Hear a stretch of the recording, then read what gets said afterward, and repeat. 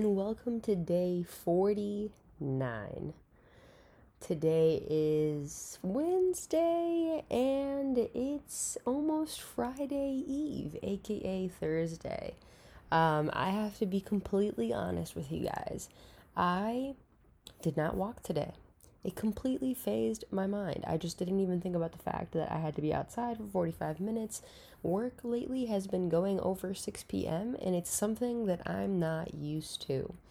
And it's interesting because, the first week of work when I was kind of getting accustomed to this new role and everything, I was able to get my 45-minute walk in, but I didn't feel like myself still, right? Like, quote unquote, like myself, because, I'm trying to get rid of that phrase, but I didn't feel in tune, and I felt very uncomfortable with everything. And today, I actually didn't feel that way. I felt like, well, I was actually over, like, I just didn't find the time because this new role is still very new and there's a lot of things going on.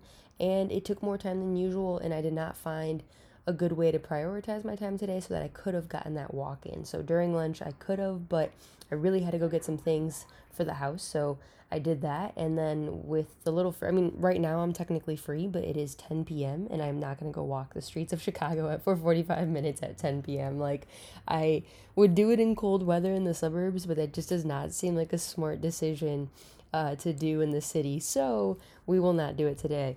But tomorrow I will try to, actually, before I go to bed tonight, I'm going to plan how I'm going to make sure that I get that 45-minute walk in, because I also know that tomorrow is going to be crazy.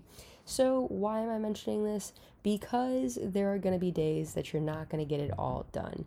There are going to be days when your routine is going to get, mixed up a little bit, and it could be something new in your schedule, or it could be just time, right? Like slipping through your hands.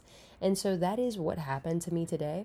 And I've mentioned this before in my other episodes, but how I'm striving more for balance as opposed to an all or nothing approach for this whole 75-day thing. So I'm not going to go back to day one. I'm going to go back to day 50, but put in that 45 minutes that I wasn't able to put in today by approaching it with a little more strategy, right? So I'm going to go to bed thinking of how I'm going to make it fit in my schedule so I know that I can't not get it in tomorrow, right? So that is something that I would want you guys to take away, as opposed to like, oh my God, bummer, you didn't get something in. Now you got to start over, or like question if you're a failure, or like, I know it sounds dramatic, but like think of the scenarios in your life where you've actually done this because it's applied to something much bigger, or as it seems much bigger in your life.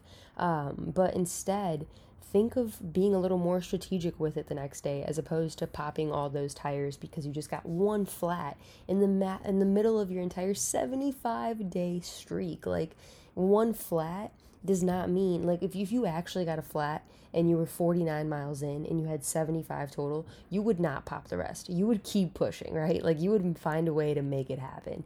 And I think it's really easy to forget, the responsibility that we have and we owe ourselves. And it's really easy to just be like, well, I don't deserve that, right? But like that car, sure, that car deserves to make it past the 50-mile mark.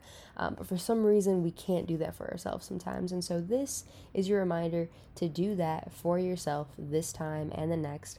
And instead of starting over the next day, how about we just change it up and add a little strategy? But that's all I wanted to share with you guys today. I will catch you guys tomorrow for day 50. We'll be in the 50s. That'll be nice. That's really like, I can almost, no, I can't count on one hand how many days I have left, but we're getting there. But anyways, I will talk to you guys tomorrow. Good night and toodles.